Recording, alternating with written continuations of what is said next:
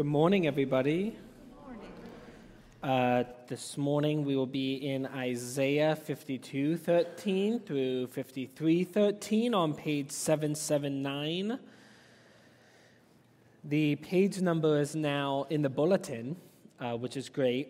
It's one of those things that, like an innovation that you think of, and you're like, wow, how did we do life without this, Like with the first motorized car.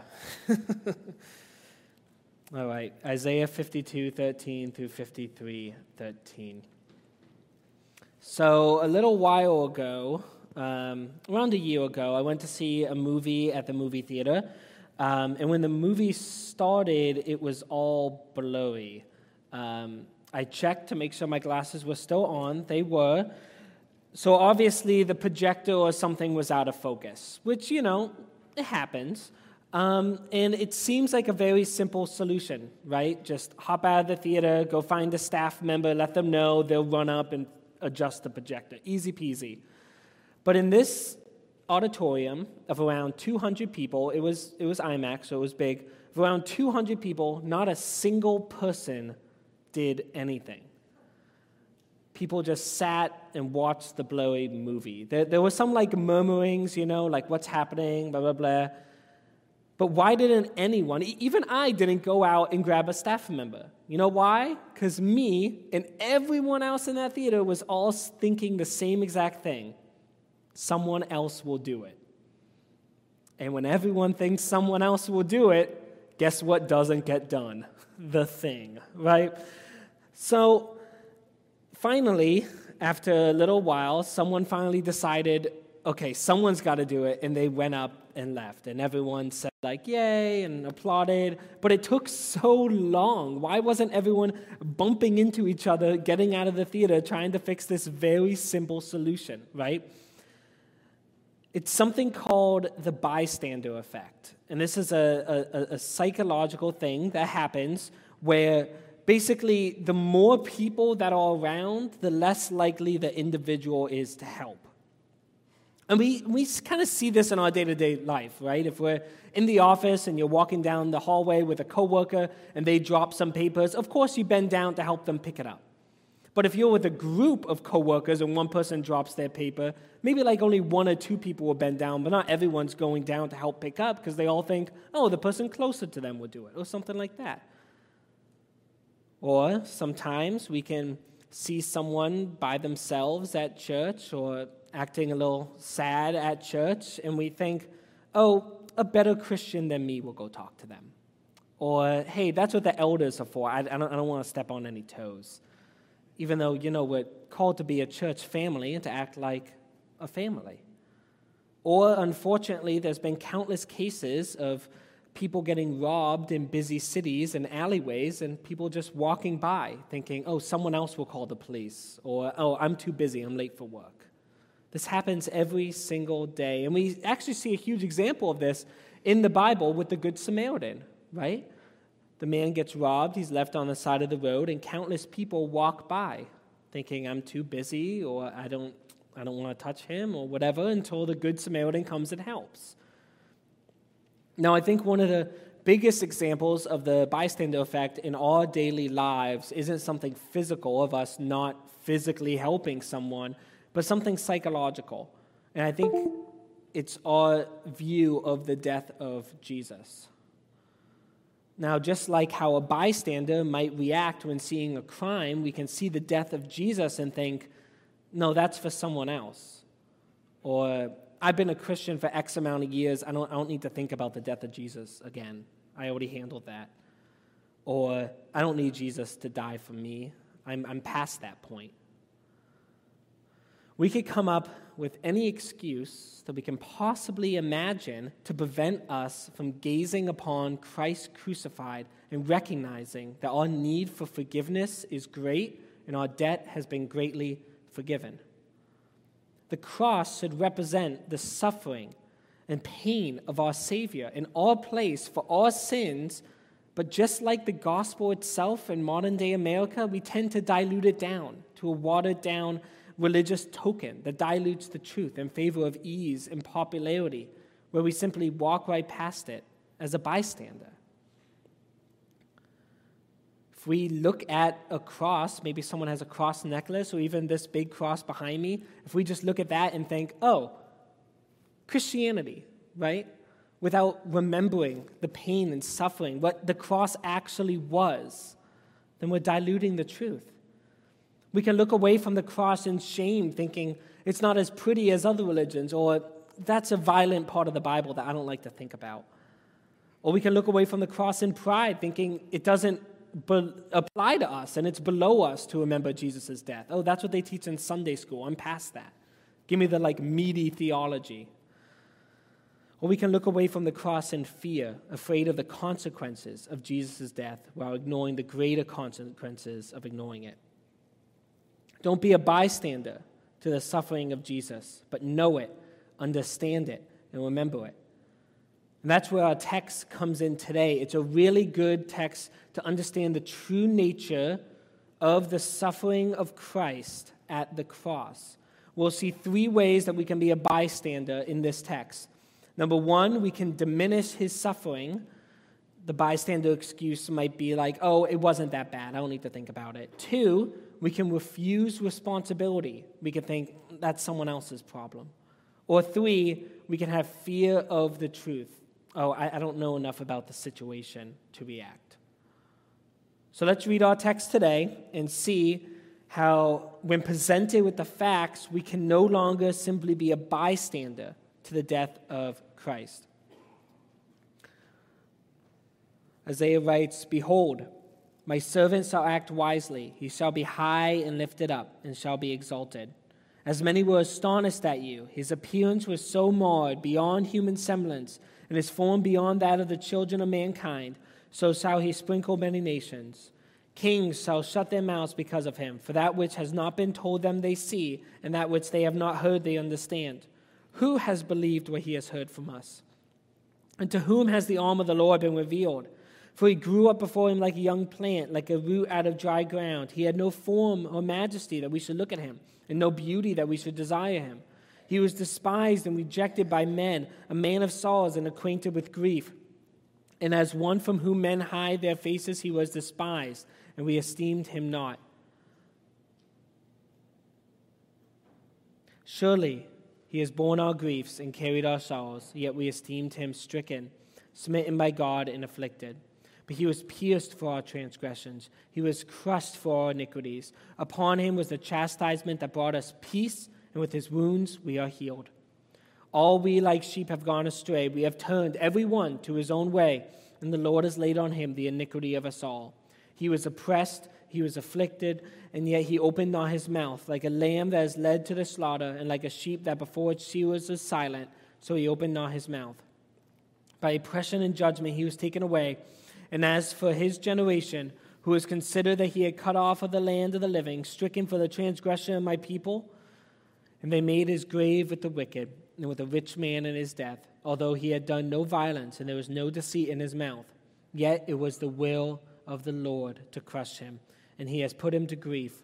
When his soul makes an offering for guilt, he shall see his offspring. He shall prolong his days. The will of the Lord shall prosper in his hand. Out of the anguish of his soul he shall. By his knowledge shall the righteous one, my servant, make many to be accounted righteous, and he shall bear their iniquities. Therefore I will divide him a portion with the many, and he shall divide the spoil with the strong, because he poured out his soul to death and was numbered with the transgressors. Yet he bore the sins of many and makes intercession for the transgressors. So first we're going to take a look at the appearance of the suffering servant and how we can often diminish it for our own comfort. We can often be a bystander to the cross of Jesus and think, oh, it wasn't that bad. Thinking, I don't need to think about it. We start out in our text with what seems kind of like a contradiction, right? Isaiah describes a servant that acts wisely and is lifted up and exalted, but is with a marred appearance. Look at verse 13. Behold, my servant shall act wisely. He shall be high and lifted up and shall be exalted. Yeah, this is the Jesus that we know, right? Son of God, who is God, that is being continually worshipped in heaven. But then we take a turn in verse 14. His appearance was so marred beyond human semblance, and the form beyond that of the children of mankind. Now, what happened to Jesus that could cause him to be marred beyond the point where he doesn't even look human anymore? We know that it's at the cross.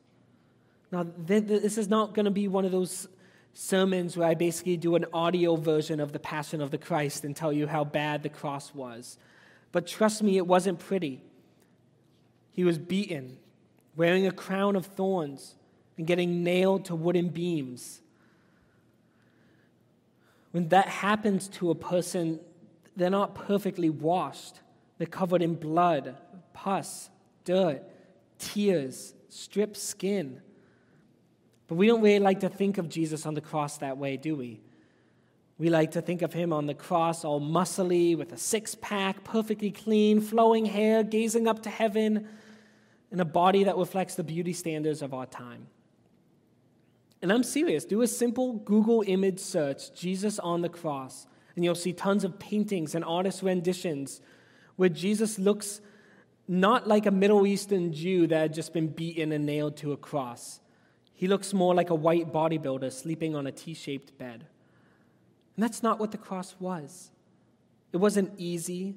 It wasn't comfortable. It wasn't attractive. There was suffering. It was painful. It was awful.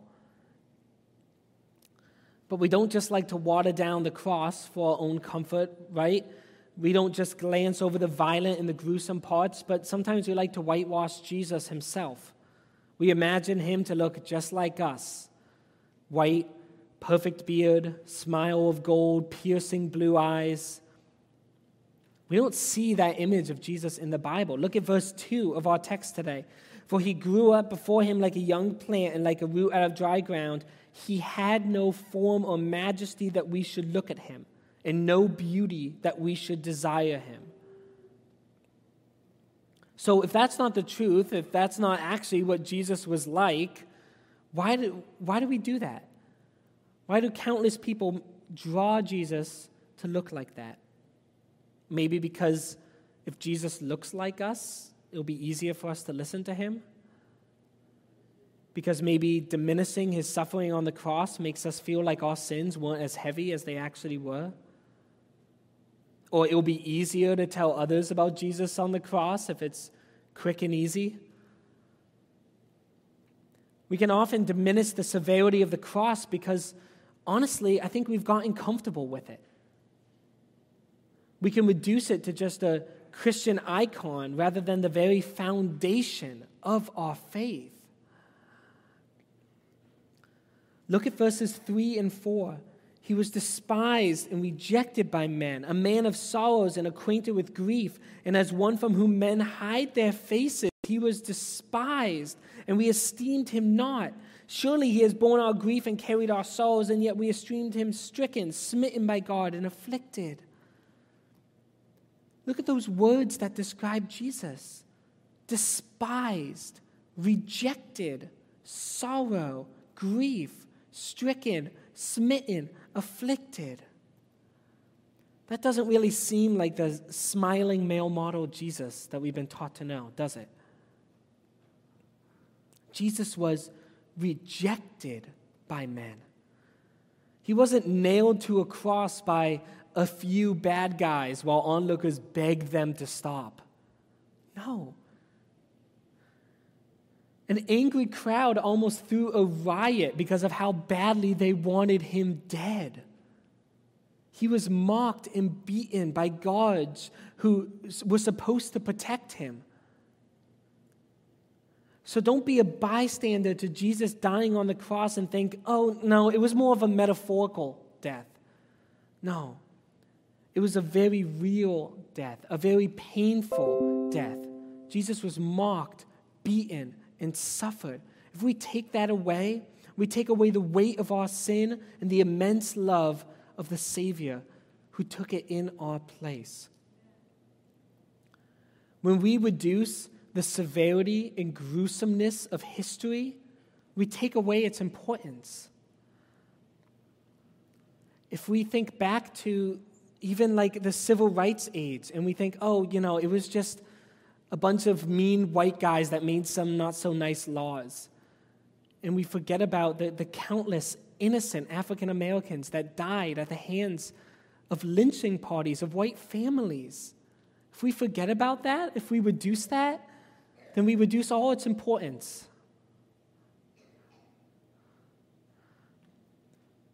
If we reduce the severity and gruesomeness of history, especially the suffering of Christ at his crucifixion, then what do?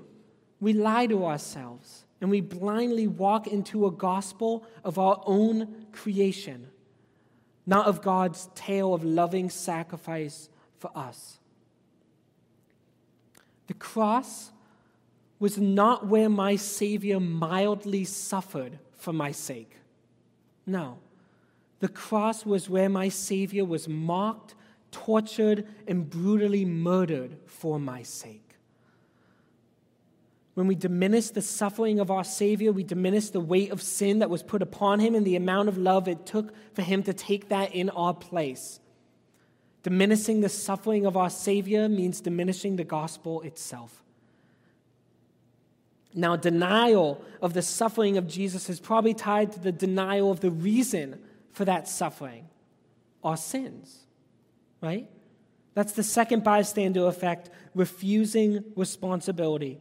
Refusing responsibility. The reason that Jesus suffered on the cross was for our sake, taking the punishment for our sins. That punishment for sins is total and complete death, both physically and spiritually. But maybe you think that death on a cross and complete separation from God would be too much of a punishment for your sins. Like you don't think you deserve a lifetime sentence in jail, maybe just a night in a cell to think it over, right? Or you would say, if Jesus took my punishment for my sins, it would be more of a slap on the wrist than a crucifixion. That's way too far. But it's not too far. The punishment fits the crime. We see that in verses 5 through 9. But he was pierced for our transgressions. He was crushed for our iniquities. Upon him was the chastisement that brought us peace, and with his wounds we were healed. All we like sheep have gone astray. We have turned every one to his own way, and the Lord has laid on him the iniquity of us all. He was oppressed and he was afflicted, yet he opened not his mouth. Like a lamb that is led to the slaughter, and like a sheep that before its shearers are silent, so he opened not his mouth. By oppression and judgment he was taken away. And as for his generation, who considered that he was cut off of the land of the living, stricken for the transgression of my people, and they made his grave with the wicked, and with a rich man in his death, although he had done no violence, and there was no deceit in his mouth. So there's two very important parts to the punishment that was given to Jesus. Our sin and his innocence. Our sin and his innocence. So our sins in these verses are called iniquities, which means immoral behavior. It's written like this because all of us have turned away like sheep, right? A sheep is meant to stay in its pasture, to be cared for and loved. When it goes away, it disobeys. Our God is God. God. He is the one that created us. He is the one that creates what his creation is supposed to do. It's not oppressive because he's God. Just like if you work for a company that has a sexual harassment policy or a bribery policy, that's not oppressive to you. If you work for that company, you follow its policies. You don't disobey policies that are meant to put others in safety or to put yourself in safety.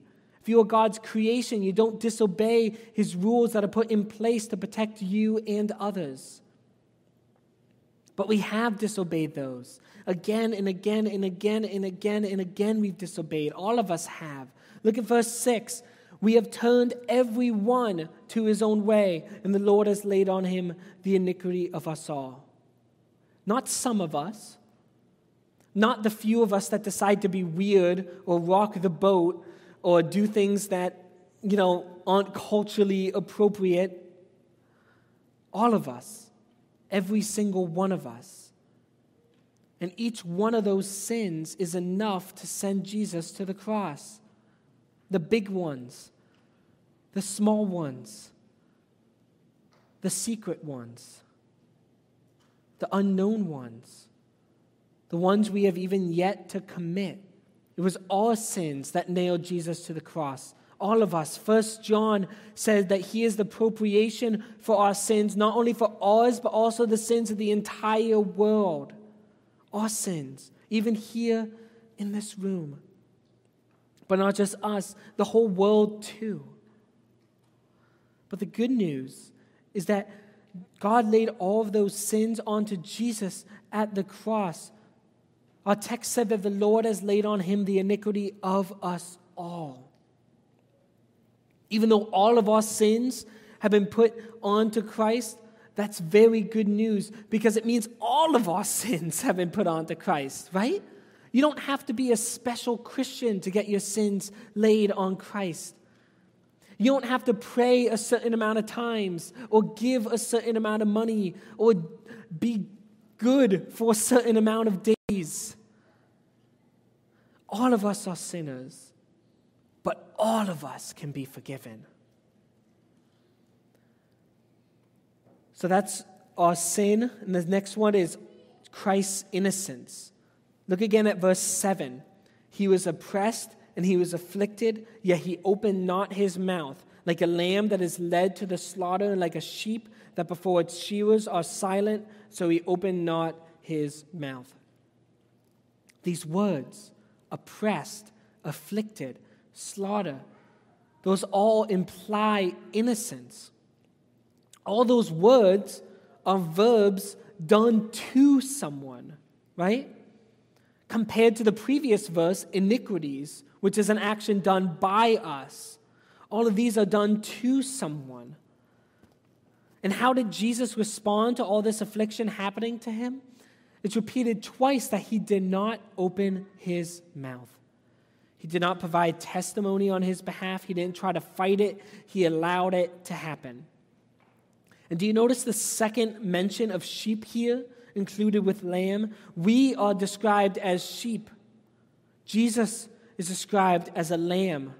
Both animals, both same playing field. But a sheep that wanders away is a bad sheep. A sheep that continually disobeys is a bad sheep that deserves to be slaughtered. And yet it is the innocent lamb that opens not its mouth, that gets slaughtered in the bad sheep's place. We deserve to get that slaughter. We deserve to have our figures marred beyond human semblance. And yet the Lamb took our place. Let me ask you a question. Which is worse? Someone deserving of death, walking free, or someone completely innocent, receiving a penalty of death? Both happened to Jesus at the cross for our sake. Both sound completely unjust. Jesus, deserving of no death, took the death in our place. So don't be a bystander to the death of Jesus. Don't walk right past the cross and say to yourself, that's because of someone else. That's for the bad guys, not because of me. I'm a good Christian who tries to do good. No, it was our sins, our iniquities that Jesus was hung on that tree. The only reason that we can do our best and try to do good is because we have been freed from our sin because of that cross. It was my sin that put him at that cross. And it was yours too. I think 2 Corinthians 5 says it really well. For our sake he made him to be sin who knew no sin, so that in him we might become the righteousness of God. Now, before I continue to our final bystander effect here, I know some of you may be thinking, why do we keep talking about this? Why do we keep talking about the cross? Why do we keep talking about the gospel? And I think the answer is simpler than we could ever imagine. It's because we are very, very, very slow learners. Like I said, in our culture, the cross has been watered down. It has been diluted to just 2 lines. And if we look at those 2 lines and think, oh, Christian, without thinking of what those 2 lines actually stand for and what they mean for us, then who are we really worshiping? Our comfort? Our ease? We're slow learners. One of the reasons that we are slow learners, I think, is because we have a fear of the truth. That's our final, number 3. We can be a bystander because we have a fear of the truth. We can say to ourselves, I don't know enough about God to talk to him. Or if God is anything like some Christians I know, I want to stay away. Or I've heard enough about the cross. I know some people, a lot of people in our culture have these thoughts. Maybe some of you do too. Some of us don't know the specifics of the gospel, and we don't really care to. We know that, Jesus died for us, and we kind of just assume he did it out of love or something, and now we can go to church and sing and eat food, which is great. And to be fair, you don't need to know all the details of the Bible to get saved. Please don't hear me saying that. You don't need to be an epic theologian to have a right standing with God. But if we think that we can just have a vague standing with God, oh, I try my best to do good and I know God loves me, I'm done. If we think that, do we really love him and what he's done for us? Or are we serving him just out of fear of judgment, fear of death, rather than out of love for our loving Father? Let's take a look at our final verses 10 through 12, and try to get a grasp of why we might fear the truth. Verses 10 through 12. Yet it was the will of the Lord to crush him. He has put him to grief. When his soul makes an offering for guilt, he shall see his offspring. He shall prolong his days. The will of the Lord shall prosper in his hand. Out of the anguish of his soul he shall see and be satisfied. By his knowledge shall the righteous one, servant, make many to be accounted righteous, and he shall bear their iniquities. Therefore I will divide him a portion with the many, and he shall divide the spoils with the strong, because he poured out his soul to death and was numbered with the transgressors. Yet he bore the sins of many and makes intercession for the transgressors. Now, even the very first verse of this is pretty shocking to the one who might just think, oh, Jesus died out of love and that's it. The very first verse says, it was the will of the Lord to crush him. Especially considering the fact that Jesus is the Son of God as well as God himself, the fact that he willingly was beaten, mocked, tortured, and murdered seems excessive, even unnecessary. And as Stephen mentioned before, this isn't some kind of divine child abuse. This is the Father and the Son working together to take the punishment for their people. He willingly did this. If we see the reward of Jesus' death for Jesus himself, then we start to see the bigger picture. If we focus on just the quick version of the gospel, like I said, Jesus died for my sins, that's it, I'm done, then we miss the biggest aspect of the gospel. If we think every single day, Jesus died for my sins and then raised up on the third day, we miss quite possibly the biggest part, that the gospel doesn't end with the resurrection. What happens after the resurrection? If you think about this entire text today, who is our entire text about? It's about Christ. It's about the suffering servant. If we think about the entire Bible, is it a story about us? I don't see my name in there. I'm not an Israelite. I'm not a Middle Eastern Jew. The entire book of the Bible is not about us. It's about Christ. That includes the gospel. Even though, yes, the gospel is entirely life-changing and a huge gift of grace for us, it's the reason why we are here worshiping We are here worshiping him. It's about Jesus saving his people. The will of the Lord in the gospel was to save his people. Yes, amen. It was a way to make a way for his people to be right with God without sacrificing justice for his glory alone. We're not the heroes in this story. We are the damsels in distress that get saved. A pastor that I like to listen to, he says the analogy, we like to think that, we are David and our sins are Goliath and we strike down our sins. No. Jesus is David, our sins are Goliath, and we're the Israelites that are scared and want to go home.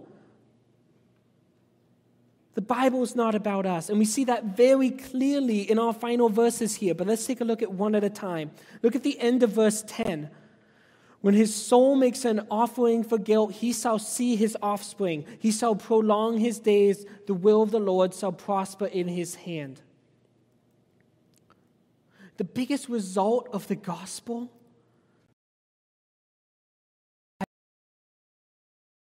and have been allowed to commune with him again. Us being forgiven of our sins is part of that.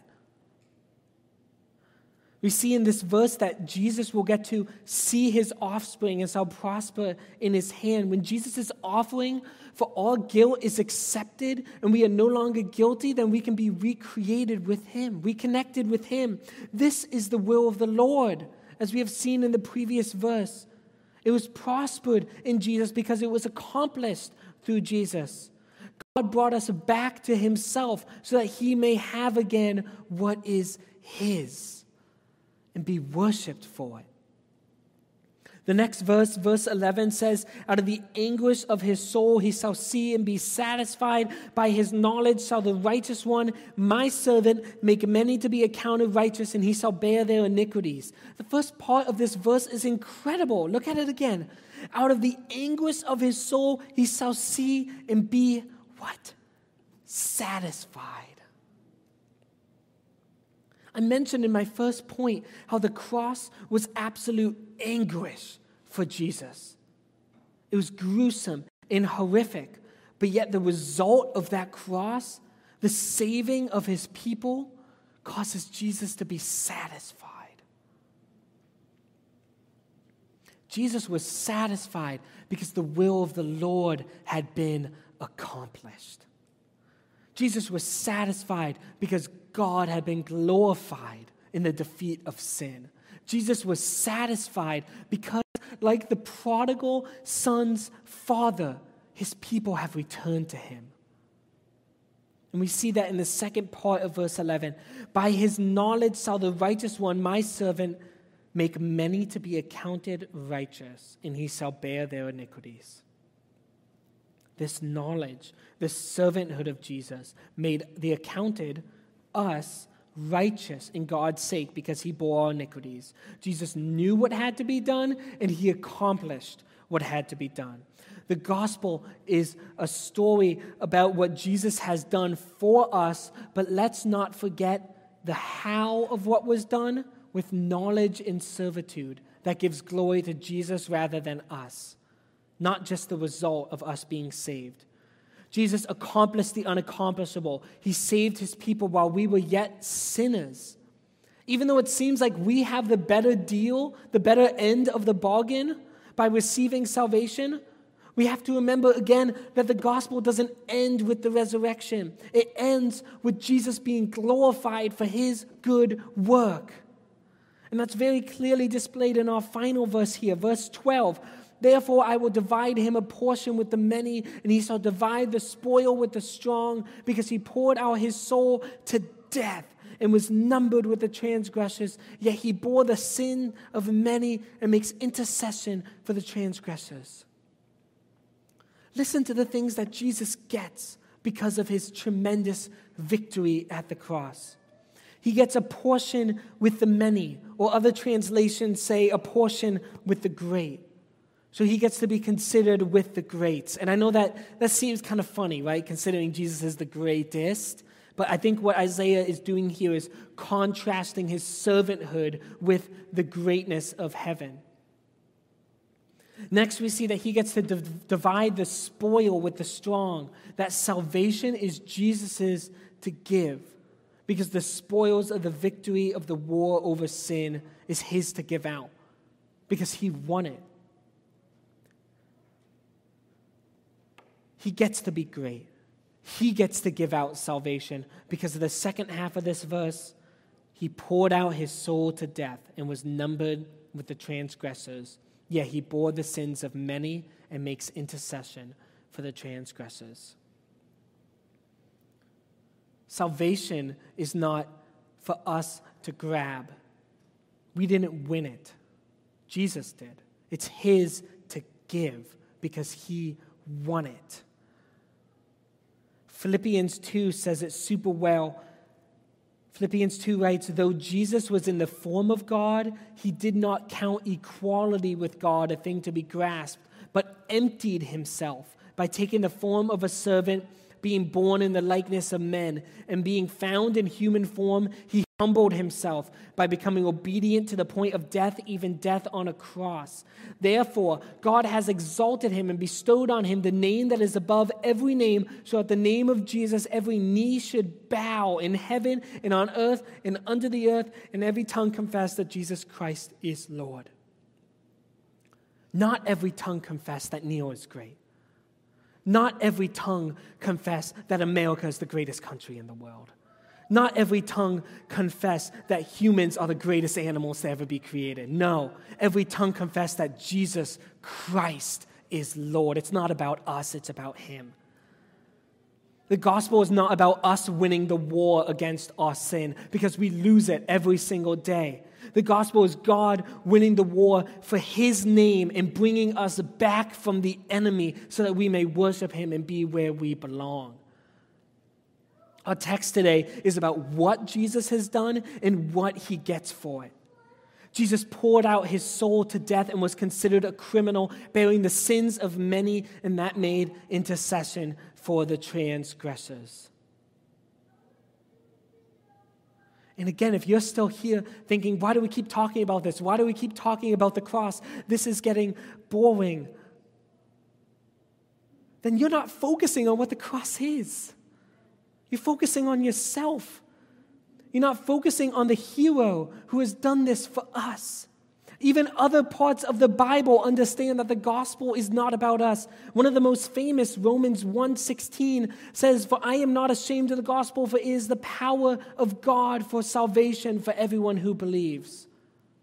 The power of God for salvation. It's still of God. It's still about God. The gospel is our salvation, yes, amen, but it is the power of God for our salvation. Just like how a loving father's promotion at work is good news for the entire family, it's still about the father. Or just like how a friend getting married means a fun wedding for everyone, it's still about the happy couple. Or how we can go to church every single week, get to see our friends, get to hear wisdom, get to enjoy fellowship. We're not here for a social club. We're here to worship God. With all of these examples, we need to remember that just because we reap the benefits of something doesn't mean it's about us. And sometimes when we are a bystander to the cross, it's because we fear the truth. The truth that the gospel and all of Christianity is about Jesus rather than us. So we've seen that there are multiple reasons why we can be a bystander to the gospel, whether it be avoiding the weight of our own sin, our responsibility for Jesus' death, or fear of the truth that it's not about us. We can be bystanders to the gospel, ultimately, let's all be honest here, because we want to hold on to our sin. And we know that the gospel is where sin goes to die. And that's exactly why we need to engage with the gospel. That's exactly why we need to have a relationship with God, because our sin dying is the greatest news we can possibly hear. You who are struggling with addiction, you can be freed from that repeated sin that has a hold over you, because God can give you a greater affection for himself than hatred that you have for yourself. Our text today says that with his wounds we are healed. Healed. You who are burdened by guilt and pain, Christ is the one who has borne our grief and carried our sorrows, as our text says. You who are sad, scared, and confused about the world around us, come to Christ, who our text says his chastisement brought us peace. God can offer us peace, love, mercy, and forgiveness, but most importantly, he offers us himself. Oftentimes, the bystander effect happens because no one wants to help someone in need. But God flips this completely, as the bystanders are the ones in need. So are you a bystander to the gospel, or are you a participant? Are you watching Jesus on the cross with a frown, or are you actively bringing him your sin, praising him for taking it all? Do you just know of God or assume there is a God, or is he your Lord in everything that you do? Do you use his holy word as a vague rule book, or is it a light to your path and a lamp to your feet? Are you a bystander, or are you a participant? And my brothers and sisters of the faith, be encouraged that this gift of salvation is really a gift of Christ himself, who is all we need. You don't need a fancy version of Christianity or something else to be Christianized. No, you need Christ every day. Everything good is in him. Our text today gives us a vision forward of the gospel, but holds front and center the suffering servant that made it happen and shall receive all the glory for it. Salvation is only found in Jesus Christ, and it is his joy and his satisfaction to divide the victories of war, the spoils of victory with his children. So let's close with a section of Ephesians that so clearly presents the gift of the gospel as a gift of Christ himself. Ephesians 2:4-10. God, being rich in mercy, because of his great love for which he loved us, even though we were dead in our trespasses, made us alive together with Christ. By grace you have been saved, and raises us up with us and seats us with him in the heavenly places in Christ Jesus, so that in the coming ages he might show the immeasurable riches of his grace and kindness towards us in Christ Jesus. For by grace you have been saved through faith, and it is not of your own doing. It is a gift of God, not a result of works, so that no one may boast. For we are his workmanship, created in Christ Jesus for good works, which God prepared beforehand so that we may walk in them. Let's pray.